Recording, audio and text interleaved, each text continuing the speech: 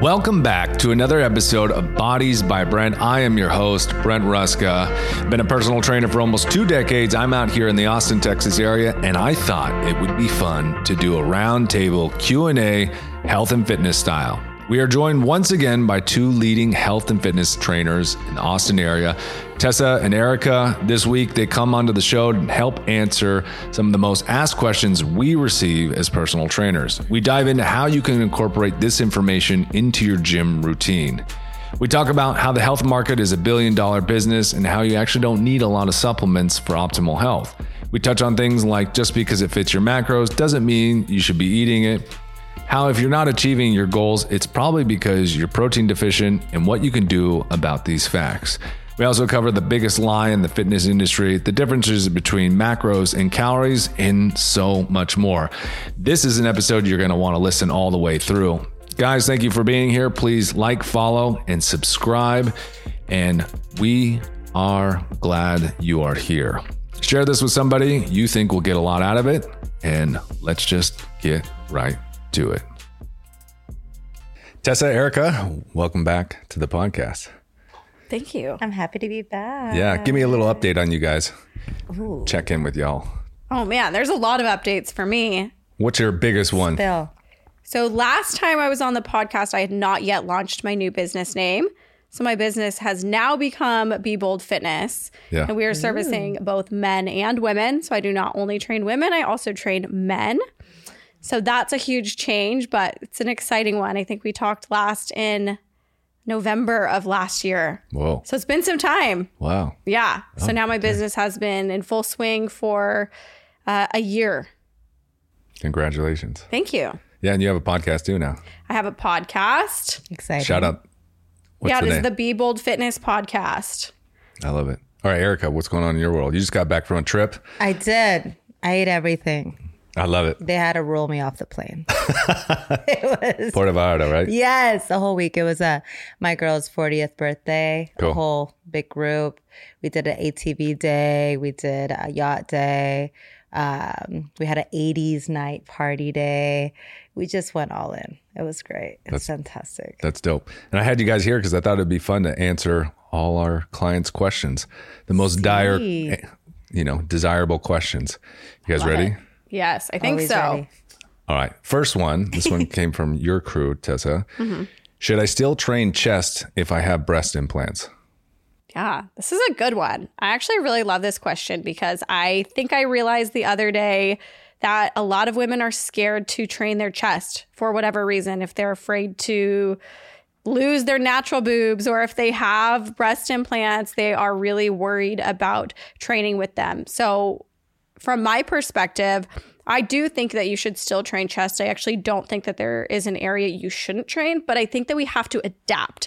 If something is painful or uncomfortable in your training, you should not be performing that, and you should be talking to your trainer, or if you are training yourself, Absolutely. understanding your body and how it works and how you can train that differently.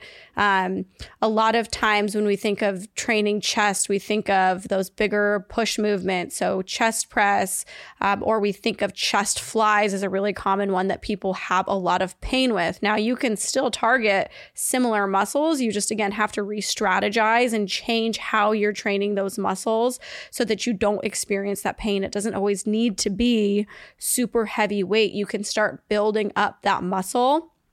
But no, I do not think that you should neglect training your chest just because you have breast implants. What do you think, Erica? Well, I have a very personal perspective because I do have breast implants. So I am one to speak of not only training with clients, but also training myself. I've never had any issues. I have submuscular implants and Underneath. Correct, Yeah. the muscle. And where the contractions do happen, you do feel it as well. But it's just like you feel it, so to speak, but it's not where it's like really uncomfortable or hurts in any way. And, I also agree with you, Tessa. I feel that I think there's a lot of that bro mentality out there with girls. They think chest is just for guys. And I'm like, no, what about the shoulders, the perkiness? They're like, oh yeah, okay, I'll train chest. And then that's like a some of all the obvious aesthetic benefits as well, you know, obviously muscular foundationally with strength as well. And I do heavy, and I just want to say I do heavy lifting. I do push-ups every morning. I do military style as well. And I don't find any discomfort. Again, I do feel case-to-case basis. Also, you know, knowing a specific situation of that trainee would be something that we need to go over. But overall, I think it's totally fine. Yeah, that makes sense. I've had some clients have resistance to doing it because I think they're afraid they'll, you know, pop them or hurt them or anything. Yeah. Or sometimes, I don't know if you've had clients pull up sometimes, how they've cut the muscle can feel weird because of scar tissue, because it can stretch the pecs a little bit weird. But that's good. Yeah. Train chest. Definitely train Absolutely. chest. Yes. Okay. How to coordinate and manage being on a diet with a significant other or family. Yes. How does one do this? Yes. This comes up a lot because I train women, mainly only women, and they're usually, you know, living with someone else, married, kids, family. So it gets a little complicated. It's not just they can make their meals, be unbothered, no alcohol in the house, no any, you know, kids' food and stuff. And there's just a lot of temptation and a lot of, you know, family things that happen. Or the significant other's like, I want pizza tonight. What, you're not going to have pizza tonight? So they just like kind of guilt them in. So I always say the best thing to do in this situation is definitely communicate. So it's really important to be speaking to your significant other or family and be like, hey, this is what we're doing. Help mommy or help me to have, you know, the result that I'm looking for. And, you know, a partner and a family, if they're supportive of each other and it's good communication, there should be no reason why they can make situations work during the week, just as long as they're proactive and they communicate. So that's essentially what I do. And usually they don't do that. They usually just like, I'm just going to eat this and I'm going to make them eat it. And they don't say anything. And it's like, nah, you should talk to them about it, not just force them into eating a salad if they don't want to. And then find, you know, the happy medium. Okay, you like pasta, fantastic. Let me make it a little bit of a healthier version. So I can have it, you can have it. We're all happy in the family as well, you know, so. Yeah, I agree. How do you deal with that, Tessa? Yeah, no, I completely agree with that. I think communication is huge. We all know that if you're going to be successful in a program, it's really nice to have that support, especially internally, knowing that your family and your significant other are able to support you through this journey. Because I think nutrition can most of the times be the most challenging part of anybody's fitness journey as a whole. I have a few clients that deal with it differently than others. Some do this is what we're eating, everybody else is going to join in type thing. I do have clients who their significant others are actually the ones who are in charge of creating the meals and grocery shopping. And that's actually something that I would then potentially talk to that significant other as well when we are working on the program to make sure that they are on the same page and everybody's in alignment. Because imagine shopping for your significant other and then not doing anything that they asked. So I do have clients that, again, their significant others prepare things for them. And we just kind of go over what those expectations, those boundaries look like. And then I have clients who use meal prep services. They'll eat their meals and then they'll continue to make meals for their families as is. But they know that if they're dieting or something, that it's going to be a shorter period where over the next 2 months that they're doing this, and then they'll go back into their essentially regular routine. Yeah, I think communication is key because it doesn't even come down to just diet. It's also, will you watch the kids so I can go work out? Can we not, if you're I have clients who are big drinkers together since they got together. And if you're trying to reduce that a little bit, right, and you don't communicate, you create conflict, right? You're not clearly communicating, then they'll be upset at each other. And, and the person doesn't need to do what you're doing. You just need to communicate, have a conversation and be like, where are you willing to meet me to help me, achieve my goals? What are you willing to do to support me? Instead of telling them what to do or being like, you need to do, we're all eating this way now, right? Because you're not going to get buy-in on that. It's not going to be helpful. Right.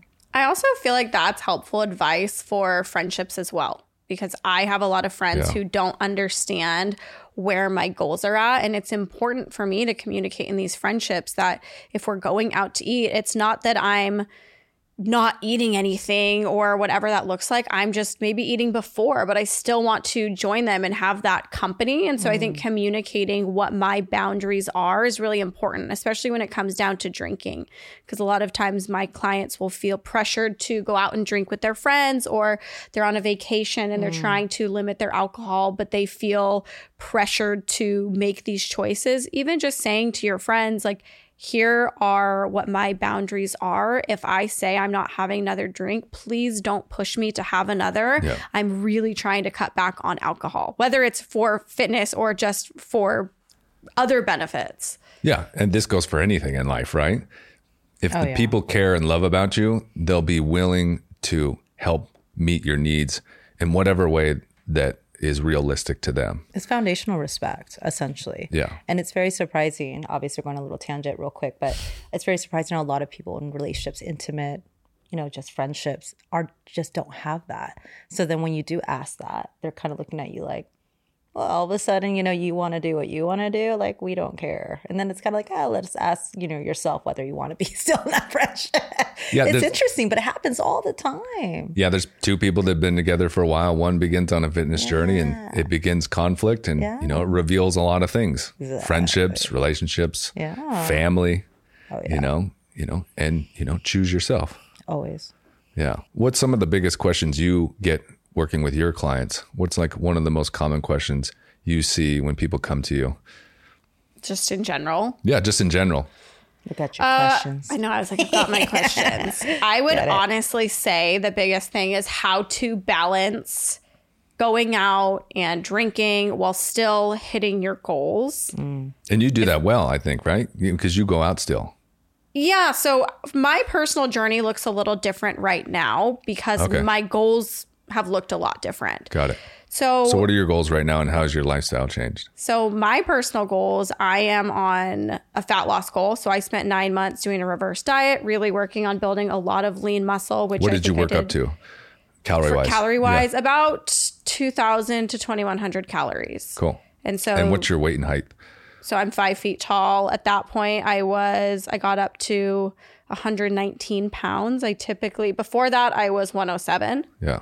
So I did gain quite a bit of weight, but I think a lot of that was muscle. Yes, some of it was still body fat. Yeah. I was not perfect in my reverse diet, but now I am on a fat loss journey so that I can reveal some of the muscles that I've built up. I like to have a specific aesthetic for myself. And what I always like to remind my clients is that this is a priority for me. I do not expect everybody else to put this in their top priorities, but it is for me. It's something that makes me feel good about myself. And it's when I feel the sexiest, the most confident. And so my priorities right now are not going out and drinking or eating out. I already have a lot of dietary restrictions, so eating out already isn't that fun for me to eat gluten-free, dairy-free, peanut-free. So it's really not all that exciting, but I do not eat out very often, maybe one time a week.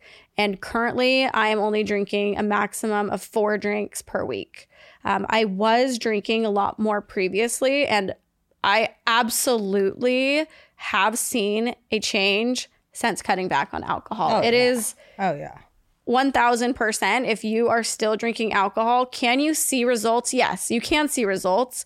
You are not going to see results as fast, and you may not see as much of a result. Alcohol prevents us from gaining muscle and losing body fat. So if we take that out, whether it's completely or minimize it as much as possible, it's going to be a lot easier to get to our goals. Yeah, it hinders your recovery, hinders your sleep. 100%. Everything. So, if you take something out that's, creating hindrance, right, you're going to get to where you want to be faster.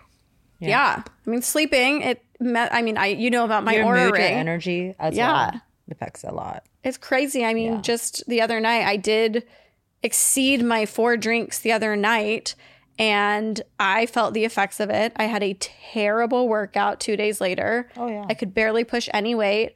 I couldn't sleep for 2 nights, and my body weight shot up from inflammation.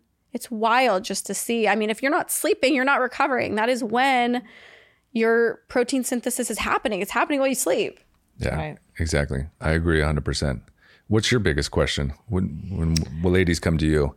A little bit to what she mentioned, but it was mainly how to manage weekends. So that was the main weekends and how to stay motivated and get pumped to work out when you don't want to.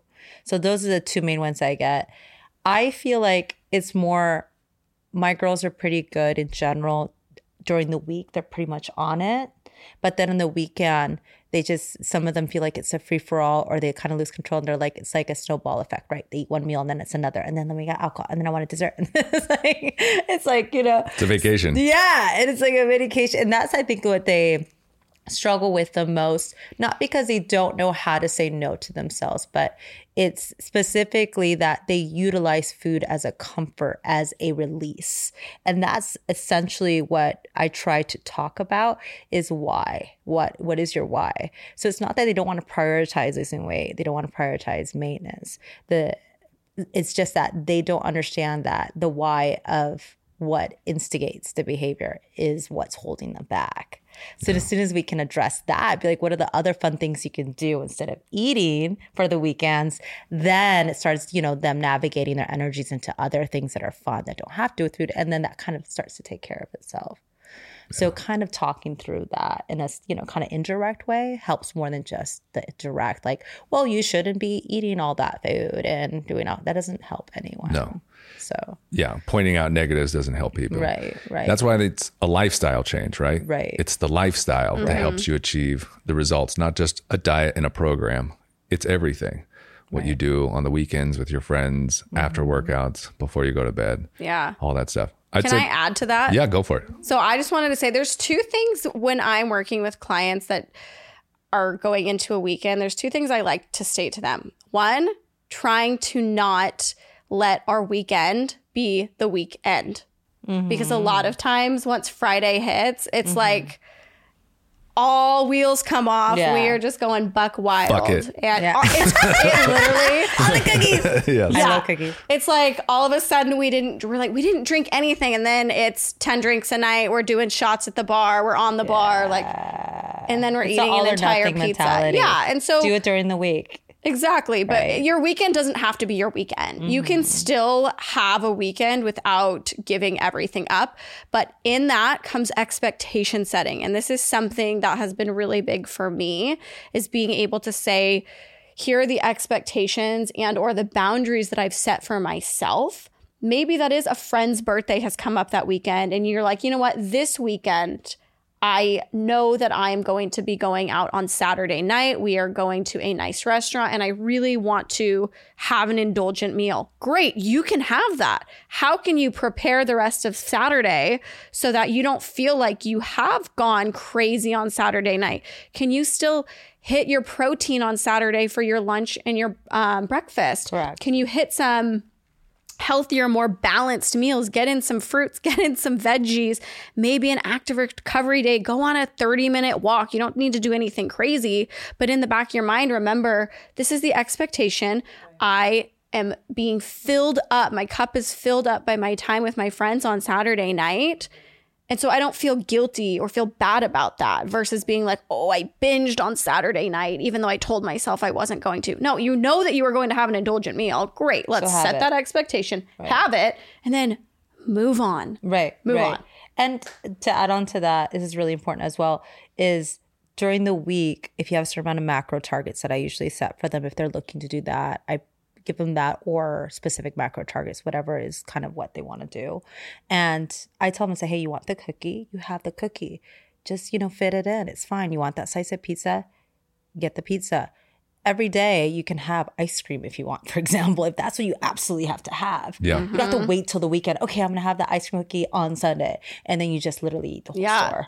So that usually helps as well because it's just having that done on a daily basis and not just waiting for the weekend. So for sure. That always helps. I agree. Yeah, I'd say the most common thing I get asked is it's kind of general. People coming to me with general questions, being like, is it yes or no? Like, have you seen this trend going around right now? It's like, I keep hearing clients ask me, walk on a treadmill for 30 minutes at 3.5 for 12% grade, at 12% grade. Mm-hmm. It's some trend going around, maybe online. I've had 4 clients ask me this. Yeah. It's such a general thing. It's like, yeah, sure, do it. Yeah. But it's like, Move your ass. Is it good? Is it good? Yes and no, right? Yeah. Everything is so nuanced, right? So it's like, try it, right? My philosophy is do a little bit and then build on if you feel good from that. People get too like, should I only do this? Should I do this? Should I run? Is running good? Is running bad? Are eggs good? Eggs bad? It's like, it depends. It really depends. I don't know if I could survive 30 minutes at a 12% incline for 3.5. I would be so dead. Really? Yeah, I will say my endurance is probably not at its peak. But I don't really do a lot of cardio, if I'm being honest. I get in steps. I get in 12,000 steps a day. And I do 4 strength training workouts a week, and that's it. I don't do any cardio. And so that's what I'm talking about. Though. Some people don't need cardio. Some people, 30 minutes doing that would be overtraining for you. It would be completely unnecessary. It'd be a lot for me. And then it would hinder what you're trying to do. Yeah. Okay, I like this question. Which is better for building more muscle and definition? Heavier, less reps versus more reps? It's a juicy one. You want me to go first? You want to go? Lift heavy. Lift heavy. Let's define heavy for people. So essentially the sweet spot, I always tell my clients, hey, around 8, 10, is it getting pretty strenuous? You could barely do a couple more. That's your sweet spot. Because I have and I ask my clients always because I want them to have a foundational knowledge base. So when they are not with me anymore, they know what to do at the gym. So I always ask them, even though I already know the answer, I always ask them, hey, so where are you at right now? How'd you feel with that set? They're like, oh, I felt good. I was like, hey, you could do like 10 more of those, huh? I said, yeah, I think so. That wasn't enough weight. They're like, well, what do you, I was like, were you struggling at 8, 10? They're like, no, then we want to make sure that you are. So lift the heavier weight next time. She's like, okay, that sounds good. So then they know, no, this is too light. This is heavy. So that's how you start to gauge it. That's kind of like the easy way to gauge it. I like that. Make it more complicated than that. Keep it simple. I get really complicated. So let's do it. Because there's a lot of ways to answer this question. And there's a lot of right answers to this question. There's no like one definitive answer to this question. Yeah. So Erica, correct me if I'm wrong. You're training only in person. Is that correct? Yes. So that's a huge difference right there, is I'm not training anybody in person. So when I'm asking my clients to explain their difficulty levels, now I work with clients that have never worked out before, and then I work with advanced athletes. So we have 2 sides of the spectrum, and they're very different. So in terms of testing intensity, I use 2 different models for testing intensity. I use either reps in reserve. So basically saying, do you have 2 to 3 reps left in your tank? And that's how we're judging that. Because a lot of people are like, yeah, it felt difficult. Everybody has a different rate of perceived exertion, right? Correct. Like my difficulty and your difficulty might be off. And so, or if you're a brand new client, you might not know what challenging feels like because you've never been challenged. Everything's challenged. Yeah. Or you've never been challenged at all. And you're like, it does. It I don't know. I think it feels hard. Yeah. And so I think that thinking about reps in the tank is really helpful in an instance like that. And then when they start to understand, I'm on the same page, 8 to 10. I typically, if you're rating on a scale of 10, I want you to be at about an 8 difficulty. I don't want my clients maxing out if they don't have a spot there to safely perform a movement.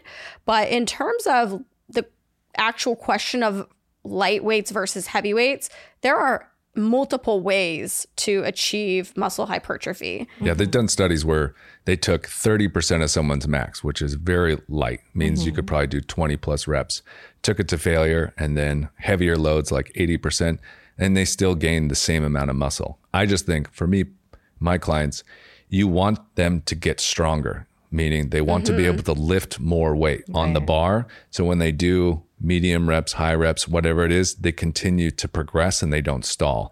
I think in general, you should mix your rep ranges, but you should always have somewhat of a period of time or focus where you're trying to add more weight to the bar.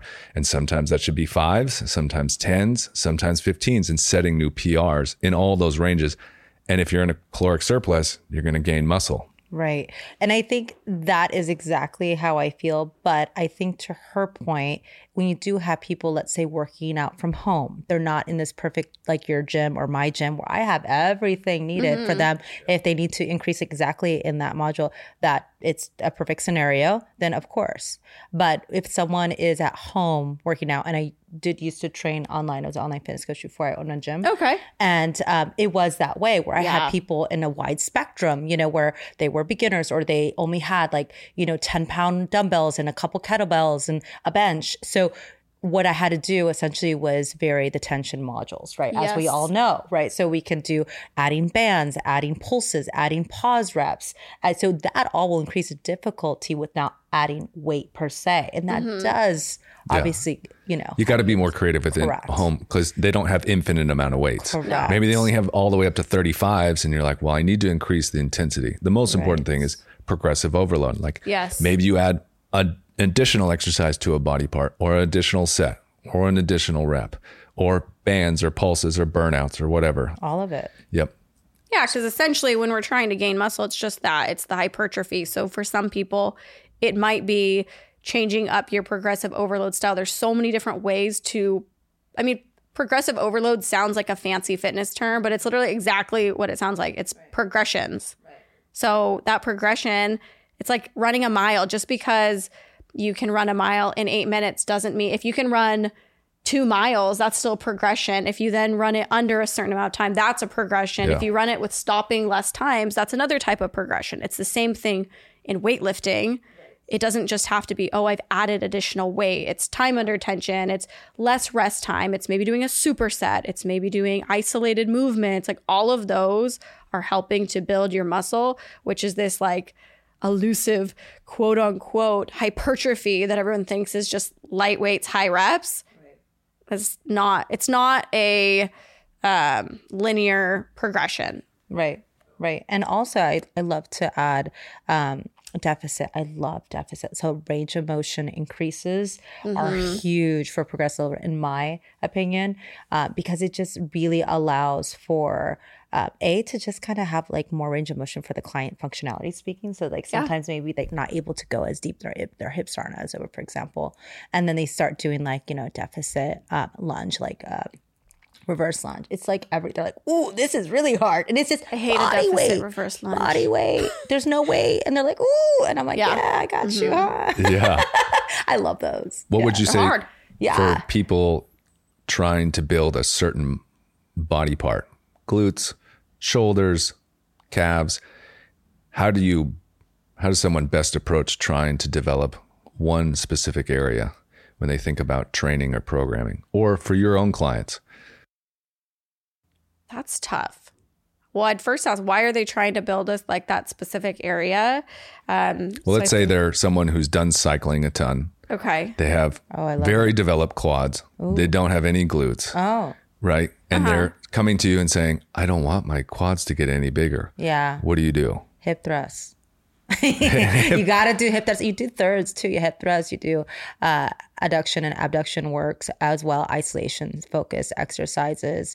But you want to hit like, you know, RDLs and also vary the tension modules as well. But you want to have more horizontally loaded exercises instead of just vertically, because vertically obviously hit more of the quads. They're going to do more damage for you. And they're going to, obviously, especially if their quads are just overactive, you want to hit the back end, in my opinion. So just a variety. That's what I recommend. And also maybe hitting it a couple times a week, especially increase the frequency. Yeah, especially horizontally loaded exercises, you know, your body can take a lot more than vertically loaded. And essentially will take the quads more out of the equation. I think it's also really important to understand what muscles you should be working when you're doing movements when it comes to that. Like the mind-muscle connection? Yeah. Oh, yeah. I think that's huge, yeah. Be a little bit more knowledgeable or at least curious about your anatomy, not to the point that you are literally studying anatomy, but being aware that you don't just have one glute muscle, that you have multiple. So you're saying different types of glute exercises are important for different types of reasons because they're building different parts of it. I am extremely quad dominant and tried to build my glutes, and I've had a major progression over the past few years. That was one of my main reasons for going into maintenance or getting into more of a caloric surplus is because I wanted to build my glutes. They were like literally non-existent. If I showed you before and afters, you'd be mind blown. And awesome. so, but when I started doing hip thrusts, I kept feeling them in my quads, and I never understood why everybody was like, these are so great for your glutes. I just didn't get it. I didn't feel them in my glutes.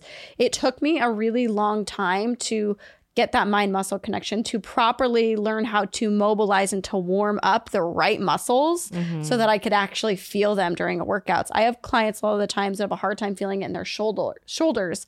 They will feel a lot of movement in their traps or in their rear delts, and they're like, well, why am I not feeling it on the sides of my arm? It's because they're like elevating consistently. Yeah, it's because they're not really aware of that mind muscle connection, or not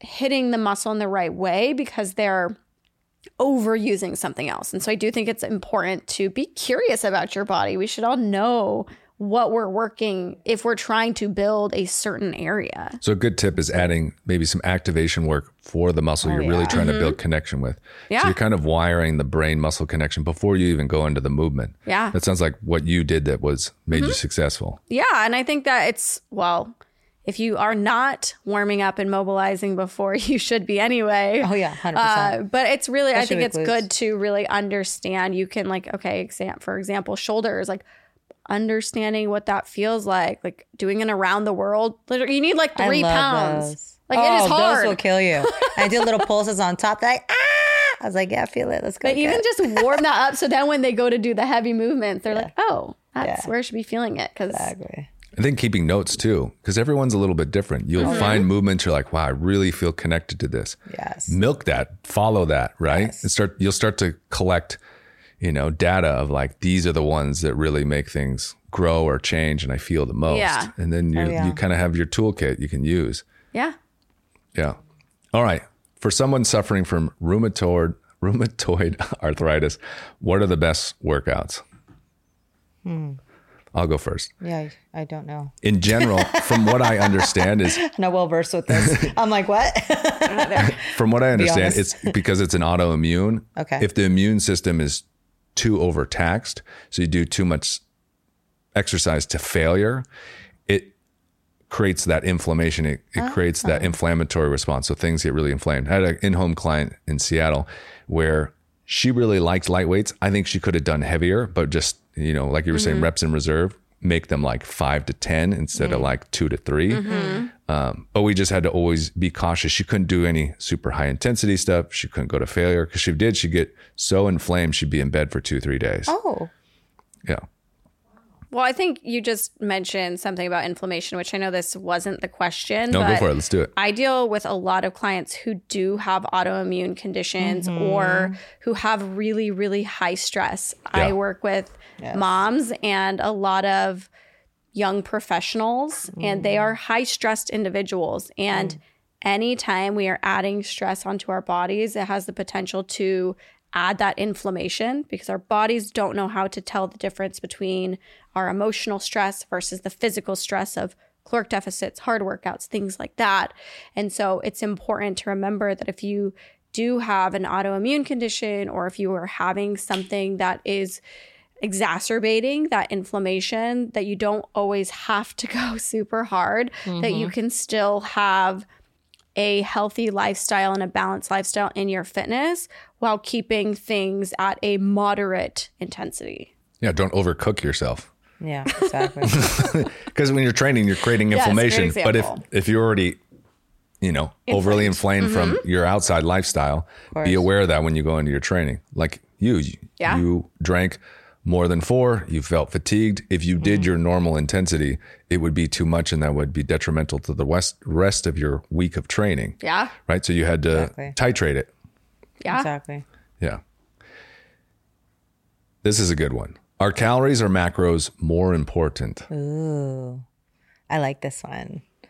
Yeah. So, I previously, before when I owned the gym, I did online coaching and I did specific nutrition focused, habit based programs for clients that were completely separate. They didn't have any training or anything like that. People can elect to do both, but I had that separate as well. And I loved doing this because people really had a very good foundational understanding of nutrition.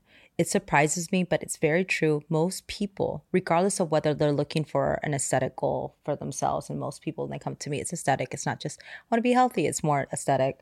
And then it turns into, oh, this feels good. I need to be healthy long term, right? Mm-hmm. Which is a beautiful thing. But essentially, people don't know a protein from a macro, from a carb, from how to fuel their bodies properly, basic water intake, sleep, just like the basic, like you need to get sun, walk, like just the very basics. For nutrition, I feel like it's really important to have my clients have a foundational knowledge first. Like if they don't know what protein is, they don't know the benefits of it and how it's contributing to their goals, right? Don't know why the body needs it. It's really important to kind of start there. So in essence, someone asking that is someone that does not have a foundational knowledge base of nutrition, because if they do, they would know the answer to that question, which is essentially both, right? Yeah, counting macros is calories. Exactly. So kind of long story long, but essentially what you want to do is focus on, especially if you're strength training, protein goals are very important, as we all know. The fats and carbs are important as well, but that is more, I feel, personal. Some people like to operate on more high carb. They just feel like they need more of the fuel that way. Some like a little higher fat. So the percentages just tend to differ based on where you're at. But as long as you're getting that protein intake, it's really important. But the calories overall, we don't want to just focus on calories, because that means like, as long as I hit 1,500 calories and it's all carbs and like 2 grams of protein, we're good. But I'm so hungry. I wonder why. So that happens a lot too when they don't have that knowledge. That's why the macros are so important, right? So we're going to have a certain amount of calories be comprised of protein, and then also of fat and carbs. And then they start to have that understanding of why it's important. And then why now they're feeling full, as opposed to before they were not, when they were just counting calories. So yeah, I think you touched on some really important things there, especially that last part where you said all of a sudden when people start counting their macros, they're realizing that they're getting full. Because what I've seen when people go from calorie counting to full macro tracking, they start eating a little bit healthier some of the times, or they're like, wow, I'm eating whole foods versus just chips, which might like is an empty calorie essentially, and they're not getting full off of the chips, but it's adding up their calories. Right. But when it comes to order of importance, like you said, macros are calories. They are just a smaller number, and macros are what creates calories. Mm-hmm. And I think it also comes down to what people's goals are. Like you said, a lot of it comes down, if you're asking that question, you might not know the difference between calories and macros. Now, if you have a specific weight loss goal, we all know to lose body fat, you have to be in a calorie deficit. So in that sense, yes, calories are the important part of that. And we can't forget that the calories have to do with our energy. We're not going to get into the whole science behind it. So yes, calories are important. That is point blank. But in the macro breakdown, again, I think it comes down to what your goals are.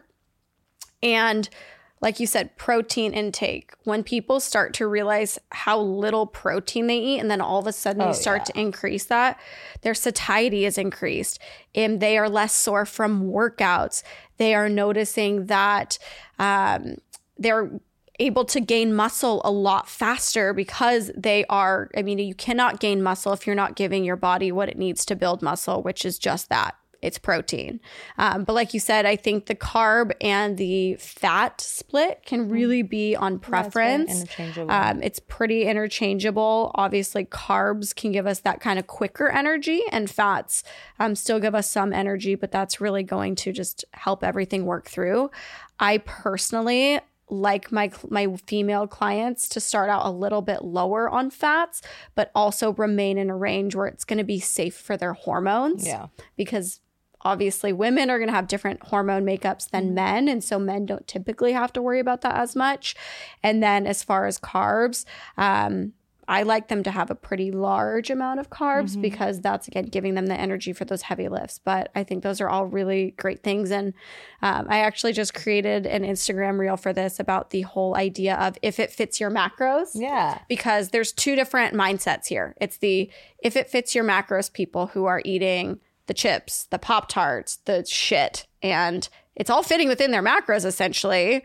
They're But starving. But now you have gut problems. yeah, now you have gut problems. Now you're Bathroom eating problems. like terribly. Yeah, you feel like shit in your workouts. Mood problems. Yeah. You're in a deficit. Yeah. But how long is that going to last? And it fit your macros. Yeah. But then you also have to Gross. look at the side of there's macronutrients and then the micronutrients. So that whole nutrition where you're literally focusing on high protein meals, carbs, things like Complex carbs are very complex important. carbs. Sweet We're eating potatoes, sweet whole wheat potatoes. You grains. can eat white potatoes too, y'all. It is still a vegetable at the end of the day. It's still They a have a starchy high vegetable. satiation, I guess. They do. Yeah. They do. And good amount They of also have micronutrients as well. People don't realize that, Potassium. Yeah. Yeah. which is important for muscle Super building. important. Yeah. But I think that's something people forget about. And that's like the forgotten macro counting is that to hit your carbs, you can eat fruits and vegetables versus just eating sweet potatoes and rice. Oh yeah.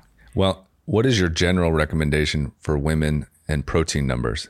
Do you have numbers you like in general? It depends on, for me, body fat percentage. So it really, I'm going to look at their estimated body fat percentage, but I like women to eat right around 0.8 to 1.1 grams per pound. I believe in a higher protein number, especially if you're in a caloric deficit. Absolutely. It keeps you full longer, and it's also the macro that is hardest to digest. So you'll be full longer, and it gives you it's the best way to go. Absolutely. What do you think about vegan diets for building muscle?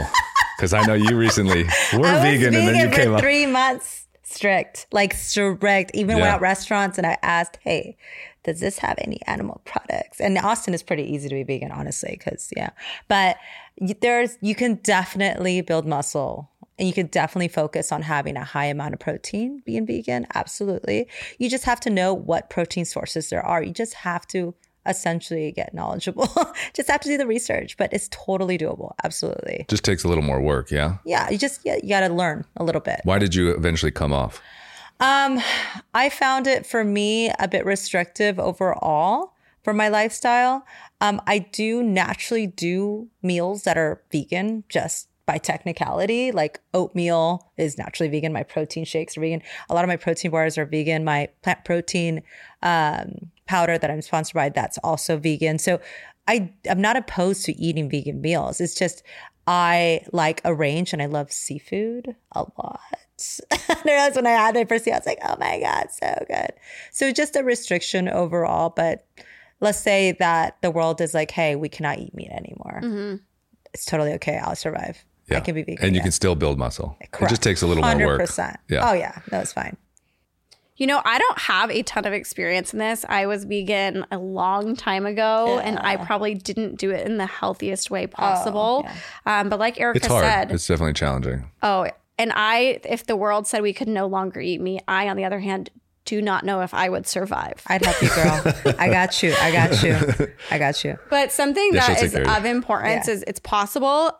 But we also have to remember when we could talk about that carb and fat split, you're most likely going to have a lot higher fats if you are vegan or vegetarian, because a lot of those protein sources that you're going to find are going to naturally be a little bit higher in fat content versus the carbs. You're still going to have some sort of split there, but I tend to find vegetarians and vegans have a little bit of a higher fat percentage because they're eating some like nut butters and things like that. I love that. Yeah. This is a great question. What is the biggest lie perpetuated in the fitness industry?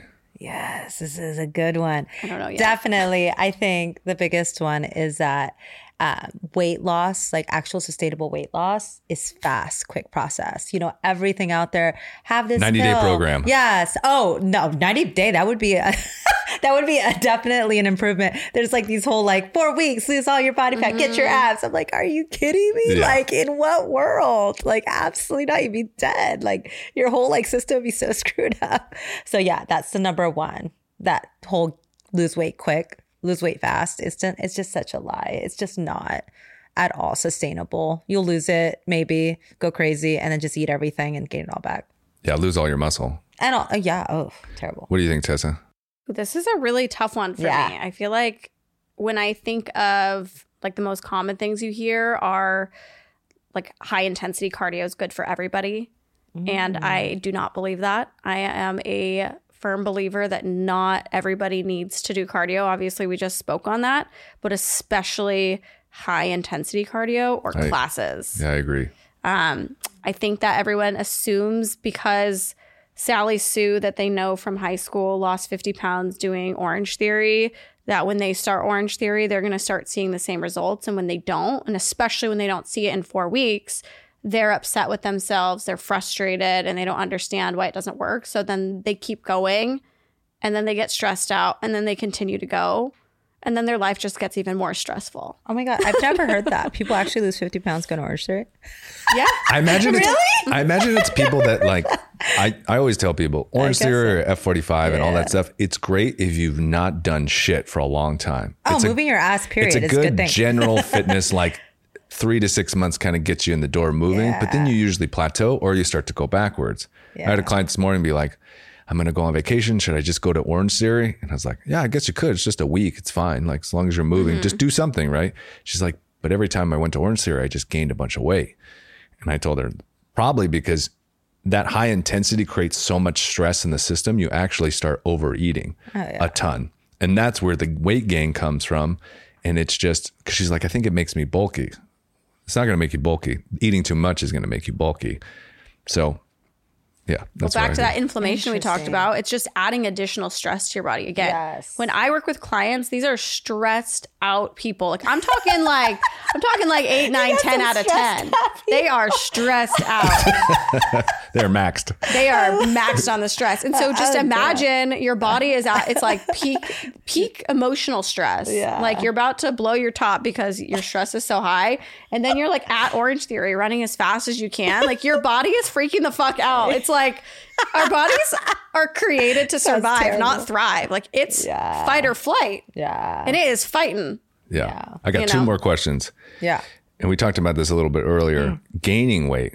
There are clients and individuals who have a hard time gaining weight. Right. What are your best tips for someone who has just a really fast metabolism? How do they get their macros in and not feel sick or overwhelmed with it? What are some good strategies or tips for that? Yeah, I have a couple tips for these. So number 1 is definitely what helps is put on a timer to eat, because sometimes with these people, they eat big meals and they forget to eat later and they're just burning through food so quickly. But in order to hit a certain amount of calories and macros for them, I think it's super important they stay consistent with tracking it and eat on a timer, because sometimes they'll forget. Number 1. Number 2 is the consistency part, because it's really hard to gain weight when you have a super fast metabolism if you're not consistent with eating a good amount every day. Like they have to literally not be able to, like 80% of the time is basically what I target for them to actually gain the weight that they need to gain, especially when their metabolism is so slow. Because like you said, like if they don't eat a meal, they like lose like 5 pounds. Like what? Yeah. Like, yeah. And I also recommend not doing cardio as much. Obviously, the less calorie expenditure we have going, the better. So strength training as much as possible, lifting heavy as much as possible to encourage, the weight gain and the protein, obviously a good amount of protein. But I think it's that keeping tabs and really having like some kind of reminders or accountability tools to eat at a certain amount. And also the other tidbit that I like to have with tip for them is having those type of really easy shakes that you can make there's tons of calories. So, the bulking shakes, those are huge. Like you just put a bunch of peanut butter in that, the protein, and just anything that can add a good amount of fat. Oatmeal, it blends so easy. You can have an easy 1,000 calories. I do that because I train all morning. Yeah. And if I don't eat, I will crash. Yeah. So I just put a bunch of oatmeal and fruit and all that. And I can get a bunch of calories very easy to digest, because I just don't want to eat in the morning. Mm-hmm. Yeah, this is actually when I think that when it comes to calories versus macros, where actually calories almost take a precedence here. I agree. Macros are still important, but if you are at that point, let's just say you're a female and you're my size, you're 5 foot tall and you have some crazy fast metabolism and you're at 2,500 calories and we're trying to like pump you full of all this protein, you're going to get full really, really fast. Right. And so smoothies, I think that's like definitely the best way. Making sure all of your meals are well-rounded and balanced is huge. And then like, it's okay if you don't want to eat just three meals. Maybe you want to have 6 meals throughout the day. Great, fine. You can eat however many meals you want. Like split it up however you'd like. And then I'd say focus on low volume foods. So things that are higher in calories for a smaller amount. So like you said, peanut butter, nut butters, like Avocados. I'm even a proponent of eating like Kerrygold butter. Like I love butter. Or like and you can get away with a bag of tortilla chips. I mean, a fucking bag of tortilla chips is 1,000 calories. If you need to just bump your calories real quick, just eat some guac and chips and you're up there. Guacamole's great. You said avocados, avocados were again, not worrying about quote unquote low calorie foods, but eating some of these higher fat, higher caloric foods, higher density foods that don't fill you up as fast so that you can eat them. And then, sushi's great one too. Yeah, you can get a nice sushi roll with the mayo and everything. You'll get 1,000 calories in quick, and it's so delicious. So good. I agree. I think sushi's a really great way. I love that. What's your thoughts on creatine? Should women take creatine? And does it matter if you're taking it, whether you're cutting or bulking? Ooh, this is a great question because I don't think everybody should be taking creatine. Now, creatine is a great supplement for a multitude of reasons, but if you cannot hit your macros consistently, do not add a supplement. It is pointless. It is not going to do anything for you. Creatine is naturally in our bodies, but by adding that 3 to 5 grams of creatine is going to increase its availability in our bodies. Now, creatine is going to help with energy of our muscles. People will say, oh, it gives me energy. It does not actually give you energy. There's no caffeine in creatine. It is giving your muscles the energy to perform at their highest ability by creating more ATP in your muscles, essentially. And so I think, yes, women that are hitting their macros and are training hard, lifting weights. So you got to get the foundation first. Yeah, foundation first. That's like number one step. Make sure you're hitting your macros, aka getting your protein in, hitting your carbs, staying in your fat ranges. That's the first step. And then women who are trained, or women or men who are training at a higher intensity, not necessarily like I'd say class. More intermediate level. I would. Yeah, intermediate to advanced, I'd say would be a great time to start. But again, I would not necessarily recommend it if clients are doing group classes personally. But so I would recommend it to clients who are lifting.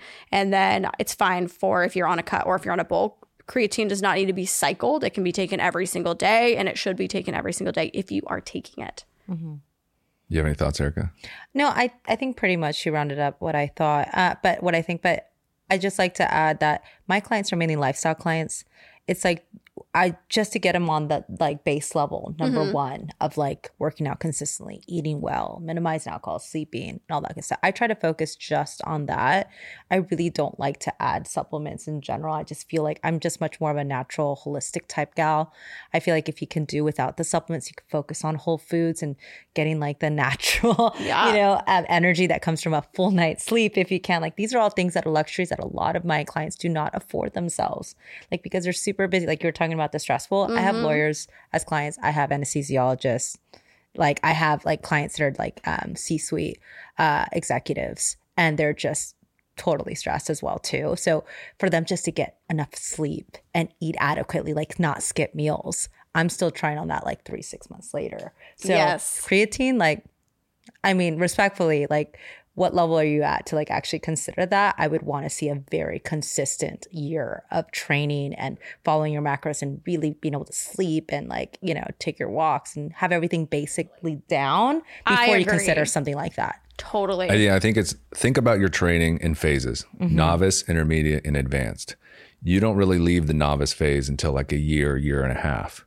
Once you've, you're strong, you're dialed in, you feel good, you're looking really good, and now you're trying to polish or take it to another level. Sure. Now start to add these things.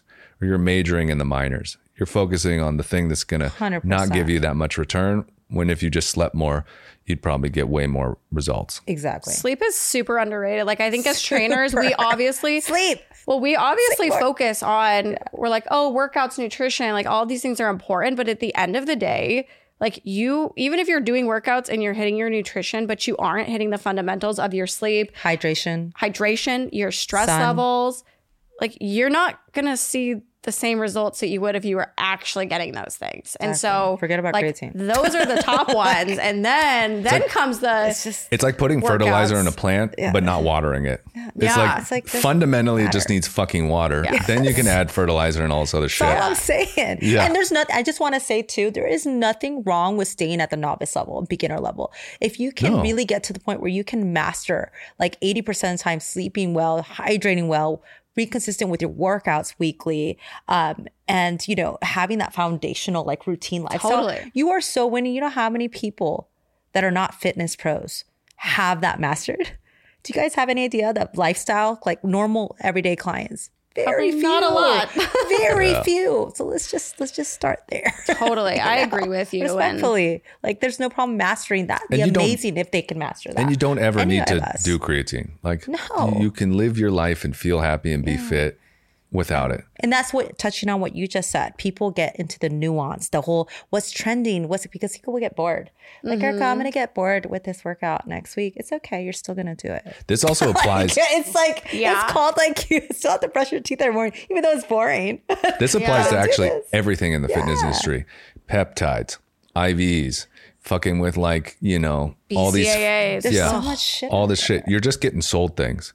Now, they can make a difference and there's a lot of science behind them, but get the fundamentals first. Everything else, supplements are supplemental. Correct. They are not foundational to your health and well-being. That is why they are called supplements. Correct. They are not necessary. Yeah. They are not going to be the end all be all of your fitness journey. Just because you take creatine and protein does not mean you're going to gain muscle. Or greens. People like, I took my greens this morning in powder, but I don't eat any vegetables, but I took my greens. I'm good. I'm like, well, actually, no. You're just going to like go to the bathroom in the next hour. Like, what? Yeah. How much did that absorb? Yeah. But like the health industry is in the business to make money, not to actually make you healthy. That's the problem. It's $1 billion industry for a reason, right? They're marketing professionals. They market people that they have no business in buying any of these products. They're literally marketed not to the specific niche because there's just so little of those type of people, fit pros that actually need these type of supplements because they do and everything else, like obviously at a very high level, but that's not going to make them the money, you know? Exactly. So, yeah. Do you have any final words of wisdom to anyone listening that's on their fitness journey? Yeah. Get sleep, reduce your stress, and get your ass into the sunlight. I like it. Super straightforward. Yeah. Perfect.